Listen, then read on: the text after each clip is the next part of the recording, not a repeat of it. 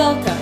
You are listening to the Learning to Believe Again podcast with your host, Brittany Bexton. Where do you begin when you're learning to believe again?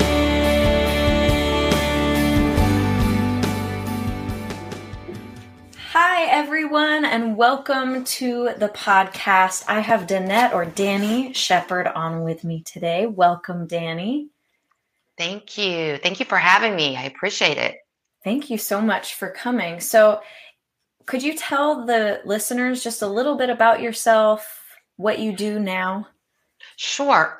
Well, by trade, I'm a registered nurse, but the Lord led me out of nursing about 10 years ago and into ministry. And I will go into a little bit of that in my testimony.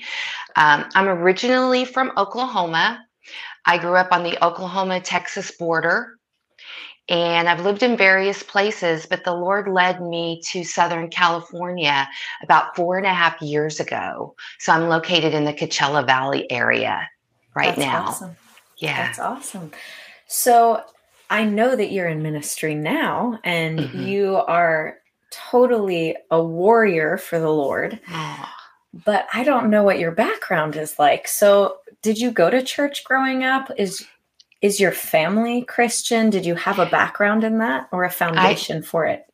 Yes, I did. I grew up in a Christian home, and I was saved and baptized at the age of 11. And my upbringing was Southern Baptist. And the thing about that, and I am so grateful for my upbringing. So there's nothing, I'm not saying anything wrong about Southern Baptist at all. It's just that they believed in the Father, Son, and Holy Spirit, but I was never taught how to have a relationship with the Holy Spirit. Yeah. And as we know, that's where the real power is with the Holy Spirit, being intimate with the Holy Spirit. Yes. So yes, I did have a good foundation, and I'm not even saying that all Baptists believe the way I grew up. Like I said, I am so grateful for my upbringing because I was grounded to a certain extent. Yeah. But based on, not really having the Holy Spirit, I didn't really know my true identity and be in an intimate one-to-one relationship with Him. Yes, I totally understand that. I grew up in a similar background. My family didn't really attend church, but the churches that I attended with friends and for youth groups, it was similar. Solid biblical teaching in those churches. Yes. But not much of an expression of the Holy Spirit generally. Right. And it is different. It's very different. It's very different. There was no prophetic, and I just never learned how to operate in the giftings or the power of the Holy Spirit. Yeah, me either. So I totally relate to that.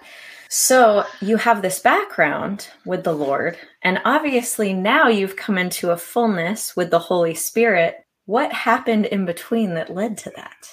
Okay. As I started college and moved into adulthood and moved out of my parents' home, many things started going downhill fast.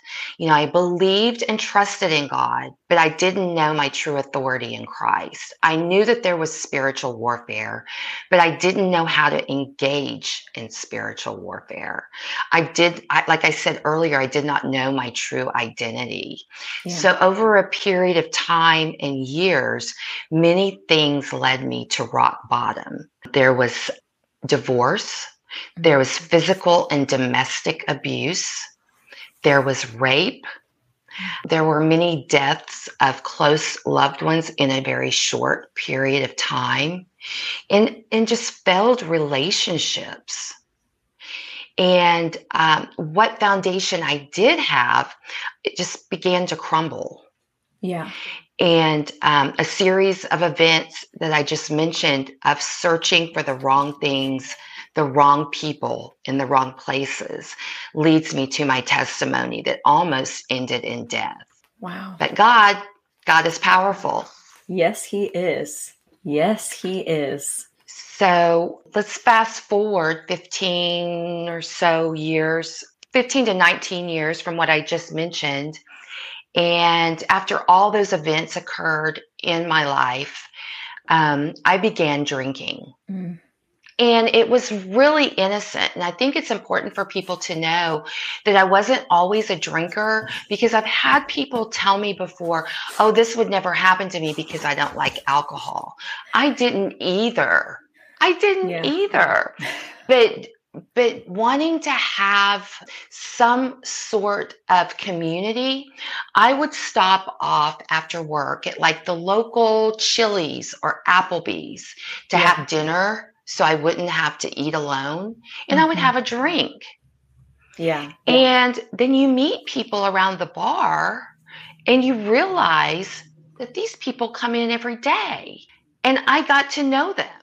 Yeah. And then I started coming in every day.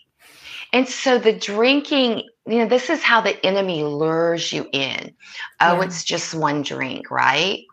And then the more you drink, the more you have to numb your feelings. Yeah. And so it grew.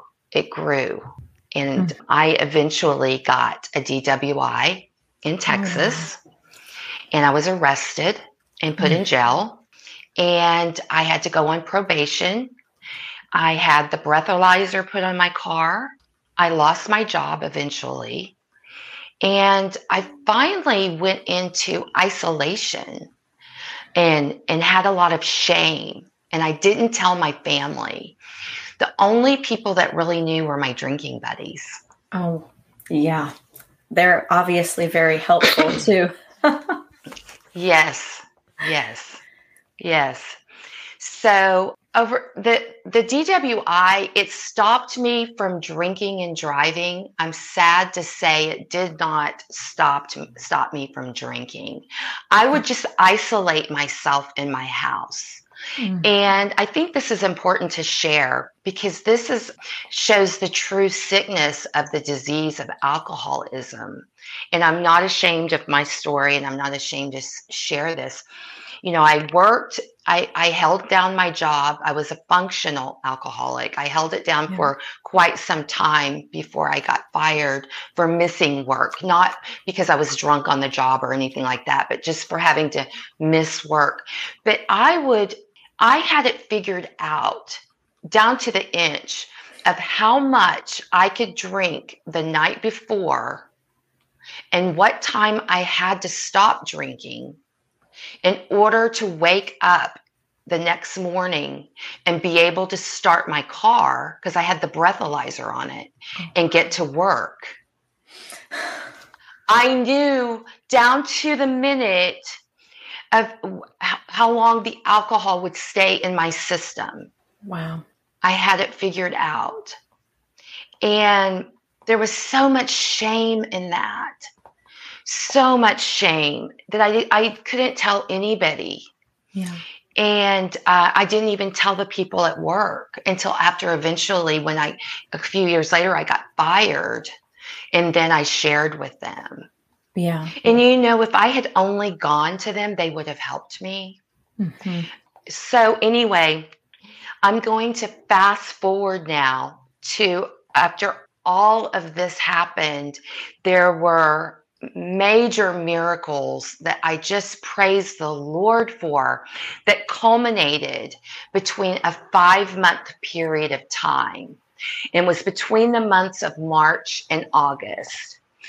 The first thing that happened was someone notified my brothers. My parents were deceased at this point. And someone notified my 2 older brothers that I needed help. I did not notify them. Yeah. So they came and they picked me up, and they thought they were taking me to a alcohol and drug rehab place. And they really thought that's where they were taking me, but it was actually a mental hospital. Oh. Yeah. And, but that was the best thing that happened to me. And I'm going to finish the story. Eventually I got out of there in just a couple of days. But what happened to me is I got checked in. It was over the weekend. And when they left, and I'm given this room. They take most of your clothes. They take the ties off of your clothes so you don't hurt yourself. There's no bedding on your bed. There's no nothing. And I go into this room. It's dark outside. I have this open window. There's no curtains because you can hurt yourself with curtains. Right. I had no intention of hurting myself. I wasn't suicidal. But I kneeled down at the bed and I cried out to Jesus. And I said, Lord, I've tried to do it my way all these years. It's time that you have your way. And I yield my heart to you. Keeping in mind, it's dark in my room. It's dark outside. And this bright light shined right through me as I was kneeling next to the bed. And I had the most beautiful liquid love encounter with the Lord. Wow. He is so amazing. And he is so willing to show up and encounter you, you know, like he wants that moment. He watched all of those years and, you know, he just ached for that moment to talk to you and encounter you. Yeah. So beautiful. So inside, I was a changed person. And I realize I'm in this mental hospital and things are going on all around me that are not normal behavior. And I realized that, you know, yes, I need help, but this isn't where I'm supposed to be, right? So we get one phone call to call home, and you have to wait in line for a phone. And I immediately the next day called my brother and I said, listen, I'm grateful for the help. I do need help, but I'm in the wrong place. And they could hear all of these extraneous things happening in the background with people yelling, people cursing, people running down the hall. My brother said, we're on our way, click. And they lived 45 minutes away, and they were there in 45 minutes, if not sooner. Yeah. I think that's, you know, when you put the pedal to the metal. Yes. Both of my brothers showed up, and they didn't know when they checked me in. They'd never dealt with this type of thing. They didn't know what was going on. And they were just trying to get me in a safe space until we could figure out what to do. So anyway, long story short, they got me out of that mental hospital and they drove me to Waco to a rehab, which was located on this beautiful ranch. And that's where I needed to be. Yes. That's where I needed to be. So I'm in Waco, and there's so many things that happen. I'm at this point where I can hardly walk. I have something going on with my hip. Oh, wow. And so the doctors and nurses at the rehab, they took me into the hospital in Waco to get an x-ray. And the doctor there said, you need a total hip replacement. And I was in a lot of pain from my hip. And but obviously I was going to be in this rehab for 32 days and there's nothing I could do until I could get checked out and get home and all of that. And so I couldn't walk. I had a lot of pain. I couldn't be on meds. Right. My hair was falling out in clumps. My stomach was distended. I needed hip surgery. But here's the good thing. God sustained me through this whole thing. When he encountered me in the mental hospital, it was such a true, beautiful encounter because I did not have to detox. Wow. Typically, when you go into a rehab, you have to be in a detox unit. And I did not have to detox. My craving for alcohol was immediately taken away when he encountered me. Amazing. Deliverance. Total deliverance of alcohol. Even the detox. Even the detox. And so I'm in, but I still have to be in detox, and usually for 7 days, but I didn't have to. My roommate was having seizures. All the people are yelling and screaming. And as far as alcohol goes, it wasn't affecting my body in terms of the detox. Yeah. Of course, it was affecting my body in other ways because of the years of drinking, but it wasn't affecting my body in terms of detox. They said I could move out up to an upper floor, and that way I wouldn't have to be around all the screaming and yelling and everything. But I couldn't make it up to the second floor because of my hip. I couldn't walk up the stairs. So I was in detox the entire stay. Oh my gosh. But God used that. God used that because as a nurse, they knew I was a nurse. They were having me take blood pressures on my roommate. I was praying for people. Yeah. I mean, not that I still didn't need help. I did. But I was praying for people. People would come to me and say, "Can you pray over me?" So the power of the Holy Spirit was working despite everything still going on inside of me. Yes. It's like, it reminds me of Joseph. His brothers threw him in the pit and he ended up a servant, but he was used in every single place that he went. Amen. Amen. So I stayed in the detox area the entire time. The rehab was on this huge ranch. So meetings were in one building. The sleep arrangements were in one building. The cafeteria was in one building, and I couldn't walk to those. So they had to take me around on a golf cart. Everywhere I had to go, I was taken on a golf cart. And what's interesting, I realized at that point, and I didn't have language for it, that I had also the discernment of spirits gifting, although I did not have any language to put to that at all. Yeah. Because I could always tell when my roommate was about to have a seizure. I knew it before. Amazing. I know. Only God. He gets all the glory. So kind of fast forward, I get out of rehab. My brothers pick me up. I own a home in Dallas, but they live in Duncan, Oklahoma, and they're taking me back there. And I'm renting a duplex there because I'm going to need hip surgery. They want to keep an eye on me with, everything. I still don't have any craving for alcohol. This has been years later. I've never had a craving for alcohol. So I know. So I'm back in Oklahoma, and they're taking me for surgery evaluation for my hip. That's the next thing. And the surgeon I went to said, and he'd been a surgeon for 30 some years. He said, this is the worst hip he had ever seen in his life. And he didn't know how I was even walking at all. And I barely was walking. Yeah. And so he said, I'll do a hip replacement on you. You're going to need to go in for blood work. You're going to need to go in for cardiac workup to get anesthesia clearance. So the first thing I did is I went in for cardiac workup with the EKGs and all of that. And what happened is they detected that I'd had a heart attack. Oh, wow. Yeah.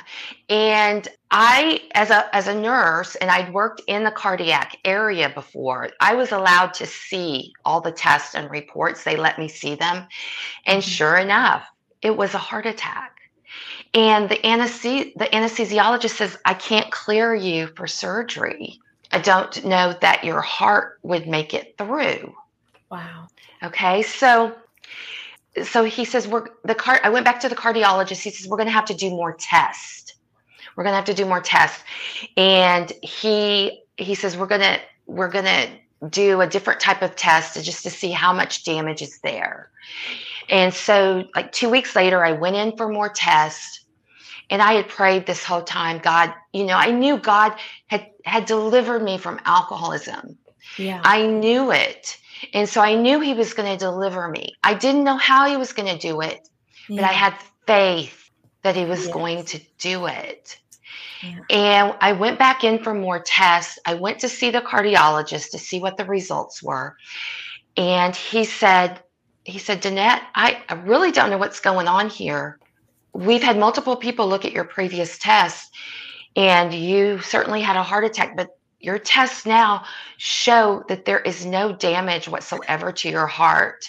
In fact, there's nothing showing up that would reveal any type of heart disease. Wow. He says, let's take that test again. Yeah. So we did again. It came back normal. Amazing. So God healed my heart. So let's back up. I was in rehab. That was in March, right? Yeah. So all of these things that I'm sharing with you right now happened from the months of March through August. So rehab, now cardiac, now I'm cleared. Yeah. So I go back in for blood work for hip surgery, and the surgeon came in with bad news. He said, your blood work reveals that you are in end-stage liver failure, and they didn't really know how much time I had to live. And I looked like it. I was jaundiced. My eyes were yellow. My stomach was distended. My hair was falling out in clumps. And my brother was with me in the room. And what's interesting is when we were in that room, when the surgeon came in and told me that news, I heard a voice loud and clear. And it said, I didn't bring you this far to drop you now. Amen. Basically, Philippians 1:6, it became my lifeline. I knew in my knower that God would heal me. Yeah. So the surgeon said, I need to consult with more doctors to see what they could do for me. And they sent me home. I stood on Luke 137, nothing impossible for God. There is never, ever, ever anything impossible with God. Amen. Amen. So the surgeon decided to bring me back in, and he said, I have consulted with numerous surgeons. I have consulted with anesthesiologists. We are cautiously going to move forward with your surgery with numerous consultations in the room of the day of my surgery. And they would be standing by to monitor me closely. Yeah. So I went back into the hospital on the day of surgery, and the surgeon came in. He said, your blood work shows you are bleeding. You've got a severe GI bleed.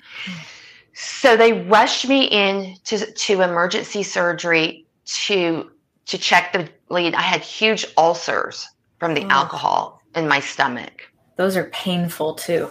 Yes. And they took care, they stopped the bleeding.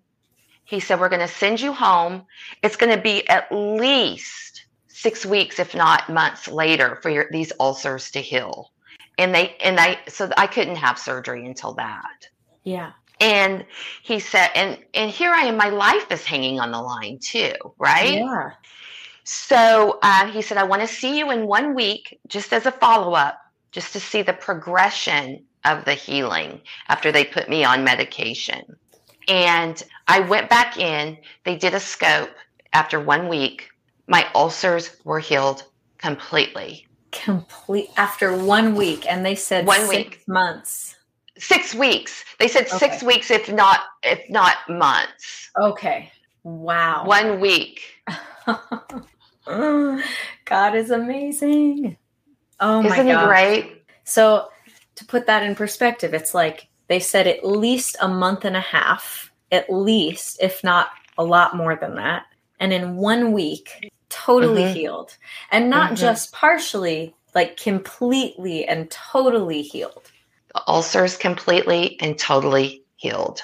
Amazing. The alcoholism I'm delivered from.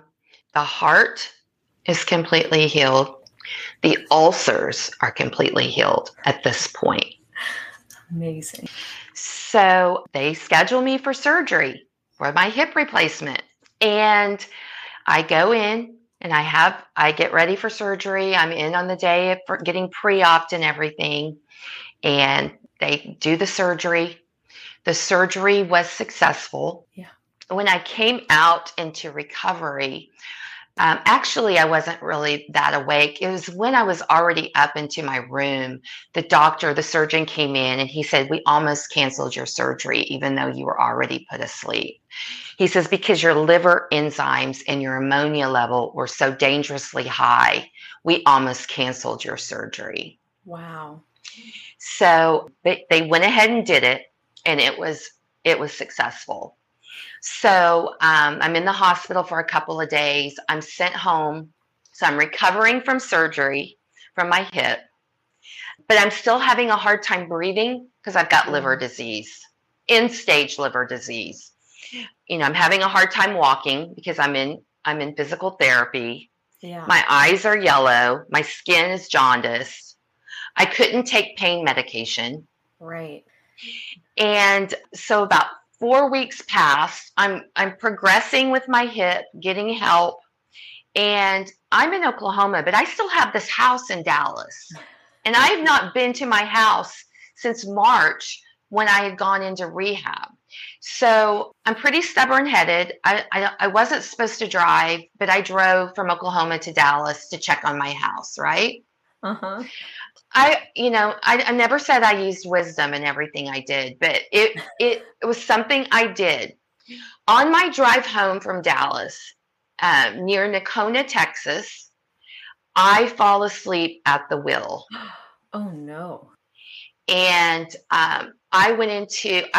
I immediately woke up. I was headed towards a barrier. I slammed on my brakes. It had just started raining outside, and my car spins and spins and spins and flips and flips and flips over into a grass median. Oh my gosh. And during this time, I'm awake now, experiencing what's happening. And I feel this calm, this peace about me. And I knew that angels were present. Yeah. But now I'm in this car that's smashed up. I'm alive, but they have to cut me out with the jaws of life.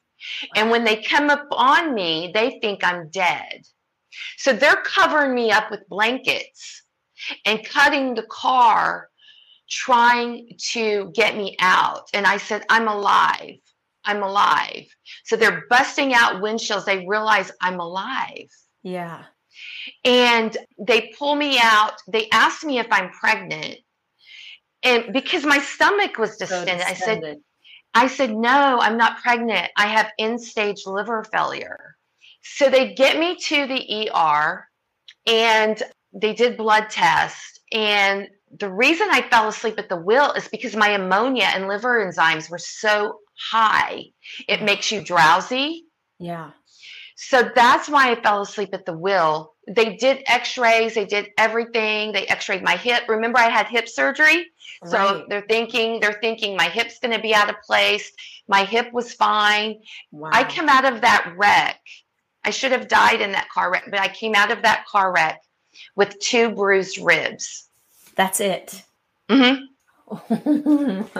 You were surrounded by angel shields in that. Yes. Yes. And the Lord gave me Genesis 50:20. What the enemy meant for harm, he means it for good, for the saving of many lives. That is my life verse. And it correlates with Joseph, as you mentioned earlier. Yes. Yes. Because he uses everything. Nothing that we go through will be wasted. Not a thing. So here we are, rehab, healed of alcoholism, healed heart, healed ulcers, have hip surgery, and now I only have 2 bruised ribs from a major car accident that should have killed me. Wow.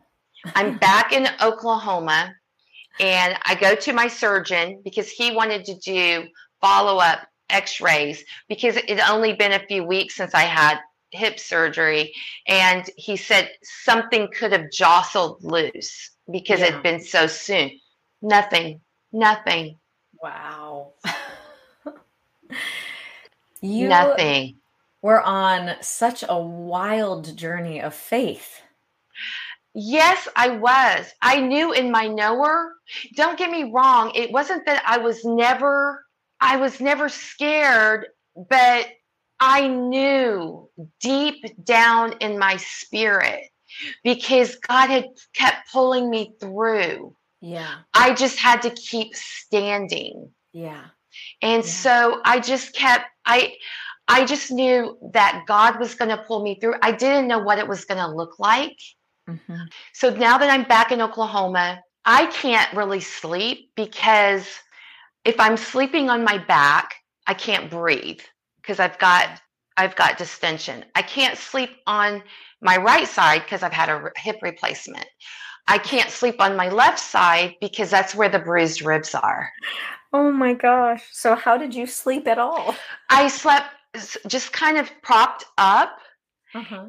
And I just kept walking. I was walking in my duplex. I would walk with my walker, and just declare scripture, declare verses, declare the faith of God, declare that He is good, declare that I am healed by His stripes, and I declare that no weapon formed against me shall prosper, and every tongue that rises against me in judgment I shall condemn in Jesus' name. And whatever the enemy meant for harm, God means it for good. He means it for good. And I just kept declaring and declaring and believing it because I had nothing else to do but believe it and declare it. And about a week after the accident, okay, this is what is even such God's story. About a week after the accident, I wake up sweating profusely. Uh-huh. I looked in the mirror. I went into the bathroom. I looked in the mirror, and my jaundice was gone. Wow. My swelling was gone. There was no distension in my body or my stomach. Wow. My entire countenance had changed. I was still, physically, not normal, but my body was morphing. Yeah. And I'm like, what is going on? What is going on? So I called my brother. He came and got me. He said, we need to get you to the doctor and see what's going on. Because everything, I just was thin. Had lost all this water weight, all this distension, all this everything. And the doctor said, okay, we're going to do some lab work. I really think they thought I was getting ready to move on because, something wasn't right here. So they did blood work, and the doctor comes in and he says, I don't know how to explain this, but all your lab work is normal. God is so amazing. Isn't He?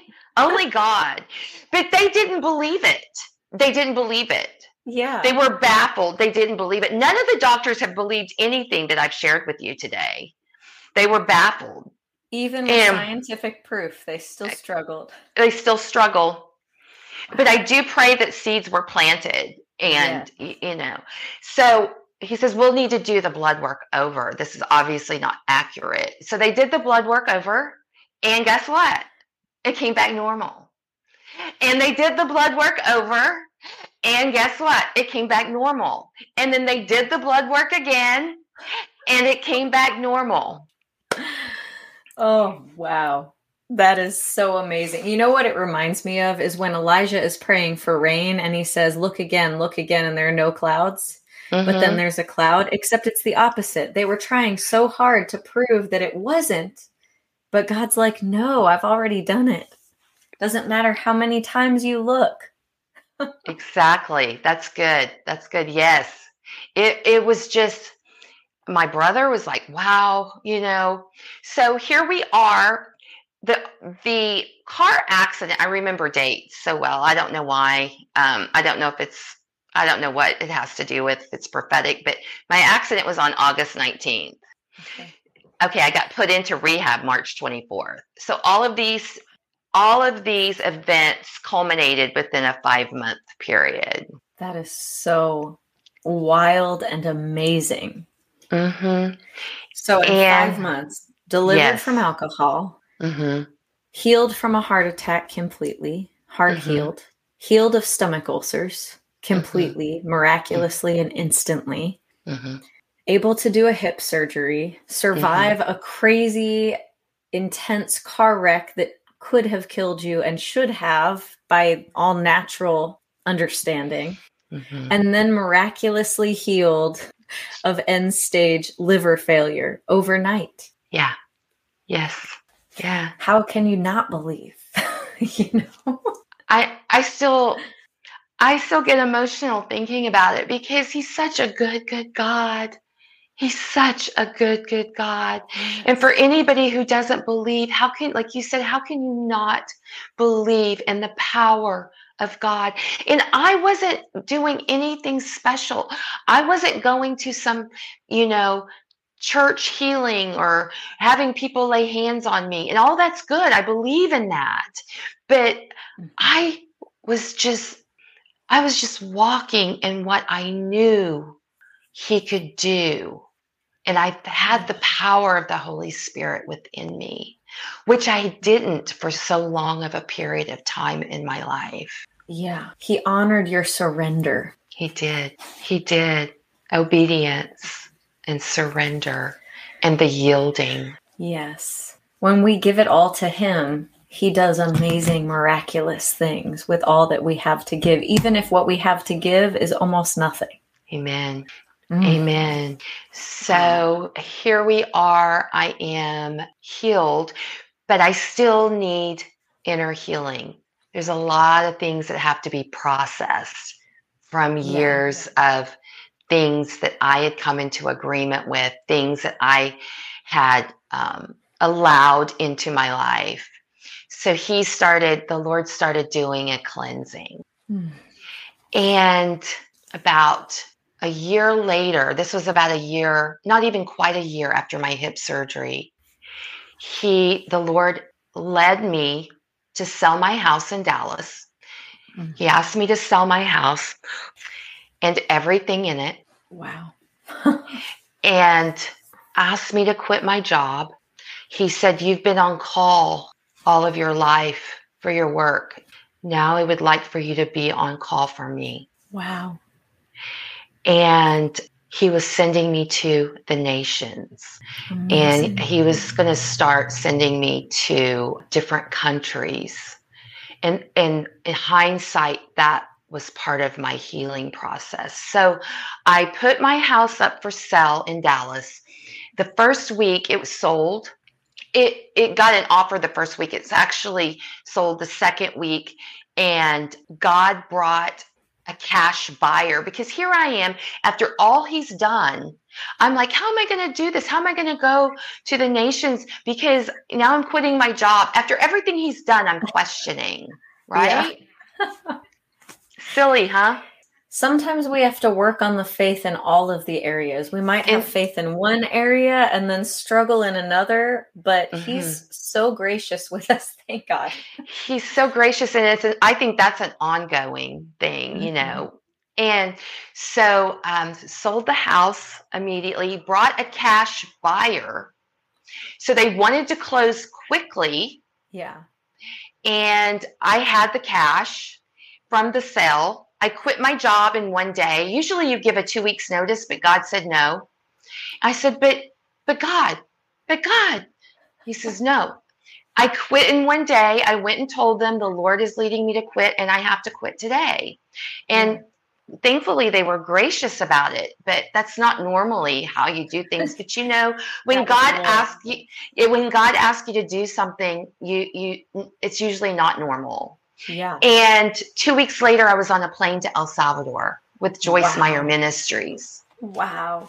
So how did that come up? Well, I had always watched Joyce Meyer on TV. Yeah. Even during my drinking phases, I would even be in my house drinking vodka and be watching and praising the Lord and walking around my house, praising the Lord in the middle of my drinking. Wow. So there was like this struggle of back and forth. I knew the word. I knew what I needed to do, but there was this, I wasn't free from this. Yeah. I needed deliverance. And so I applied. I knew I wouldn't get accepted, and I did. I got my passport immediately, and I ended up doing Joyce Meyer ministry trips in 15 different nations over the years. And then he pulled me out of that. But I look back in hindsight, a lot of that was healing. I was helping others. I was getting the opportunity to help and minister to others, but it was also healing my heart. Yeah.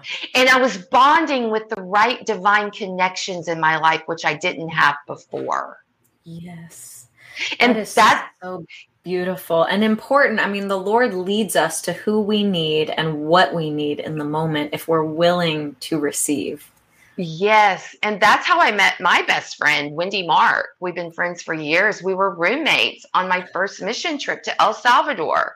Didn't know each other. The first one. Yeah. My first one, not her first, but it was my first one.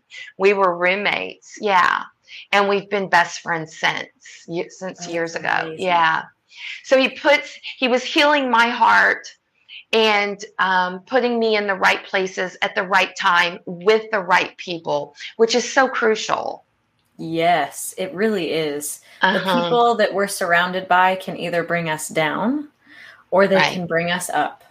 And they can either bring us away from God or towards God. And they can either bring us away from our purpose or into our purpose. And it is so important to be discerning about who is who and what is what and choose well with wisdom. Yes, alignments are crucial. Yes, yes. The enemy can use someone to pull us down just as fast as God can use someone to bring us up. So it's about us making the choice to choose up. Amen. Amen. So that is basically my testimony in a nutshell. There's so many intricacies that happened in between all of that I don't have time to share. Hopefully, maybe I will put it in a book someday. He's still revealing things to me. Days I will walk around and he'll be like, I did this also. And I'm like, wow, God. Yeah. Wow, God. But if there's anyone out there struggling with addiction or anything like that, I just want to encourage you because, people ask me about that. They say, oh, you're a recovering alcoholic. I said, no, I am not a recovering alcoholic. I'm a healed, free, delivered from alcoholism. Amen. And John 8:36 says, for whom the Son sets free, he is free indeed. Amen. And I just want to encourage those out there that have any type of addiction or any type of physical ailment that God is with you. I don't know how he will heal you or how he will deliver you because everyone is different, but he can touch you. He can touch you, but the key is to surrender and let him have his way. Yes, and amen. There are a few things that you said during that I just want to bring up now. I didn't want to interrupt you because you were on a roll. Okay. But you said that there were people that had told you that they could never have a problem with alcohol because they don't even like alcohol. Mm-hmm. And a lot of the time people think that they would not struggle with something and therefore they're not aware and watchful. But it says in the Bible that we need to be watchful because the devil prowls around like a roaring lion, seeking whom he can devour. And that doesn't mean that he just preys on the people that are already struggling. He preys on the strong because the people that are strong are the enemy's biggest nemesis, really. That means that none of us, not a single one of us, is exempt to being tempted, to being attacked, or to dealing with something that the enemy sends. He prowls, and it comes in sneaky and counterfeit ways, as you said. And the most dangerous place to be is to think that you're exempt and it doesn't apply to you. Instead of knowing in humility that you can be tempted, that there are things that happen that could put you in that position.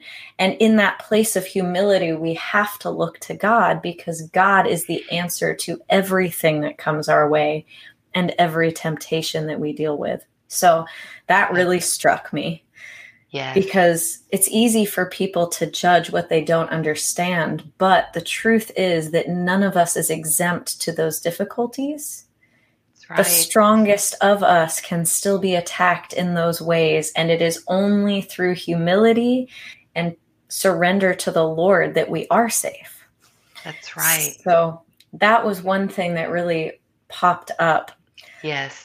Another thing that really stood out was you were talking about shame and how you'd struggled for so long, but you didn't want to let anyone in because you were so ashamed of what you were going through. Mm-hmm. And I'm sure there are people's commentary, the judgmental stuff that doesn't help. But as you said, there were also all of these people that would have helped you had you opened up. Yes, absolutely. And absolutely. That is the truth so frequently. Shame, I've always felt like shame is the biggest distance between us and others, whether that be the distance between us and God or the distance between us and the people that love us. Because shame can be a wall where there's no wall. You had people that love you, that were willing to help, but the shame was blocking it even though it was there. And that's another wile of the enemy, is he wants to isolate you. He wants you to feel shame, so you will isolate yourself and not get help, so he can take you out. But as you said, 1 Peter 5:8, the devil prowls around like a roaring lion. And it is real, folks. It is real. Yeah. Yeah. And the reality is people that love you want you to be well and get help. They might not understand every aspect of it, but they want you to be well and get help. So there isn't judgment. There's help for you there. Yes. There's no reason to be ashamed. No reason. And I know it can be hard to just release that, but sometimes just making that choice to give it to God and being willing to ask and reach out is the first step, and God will deal with the rest. And then lastly, what you had said, of course, you already brought it up, but surrender. It doesn't matter how far you've gone. It doesn't matter where you are or what mess you've ended up in because of the years or days or whatever it is that you've been in the wrong place or down the wrong path. Surrender to the Lord, and He can take what you're left with and bring total restoration. Amen. And He will not waste a single thing that you have been through or a single thing that you have done. He will turn it for good, just as you said, Genesis 50:20, even to save the lives of many. The things that you've walked through are the things that you can deliver others from. Yes. Not that you can't deliver others from different things, but you have authority in those areas in a deeper way because you've walked through them. Yes. Amen. What we overcome, we have authority over. Amen. Yes. So if you could leave the audience with one thought to take with them from today, what would it be? I would just say that God loves so deeply and so intimately that if you or anyone you know is struggling, even with a health issue, it can be addiction, it can be with anything, know that God will restore, He will renew, He will revive, He will rejuvenate. He brings it all together. He brings it all together. Full circle, full circle. And He doesn't stop. He doesn't stop. He is faithful to finish the good works He started in you, which is essentially the first thing I heard from Him in the hospital was, I didn't bring you this far to drop you. Philippians 1:6, He is faithful. Amen. Believe. Amen. Ah, so good. Thank you so much for coming on and sharing your testimony with us today. Sure. It has been such a blessing to have you, Danny. Thank you. Thank you so much. I honor you and I honor the call of God on your life, and I appreciate you having me on. Oh, well, I appreciate you. And thank you, listeners, for joining us today. Have a blessed week, and I will talk to you next week. When you're learning to believe, I can stand when I'm on my knees, that I can hold it all together, and I can be strong when all I feel is weak. I believe that I can pray when I can't speak. Where do you begin when you're learning to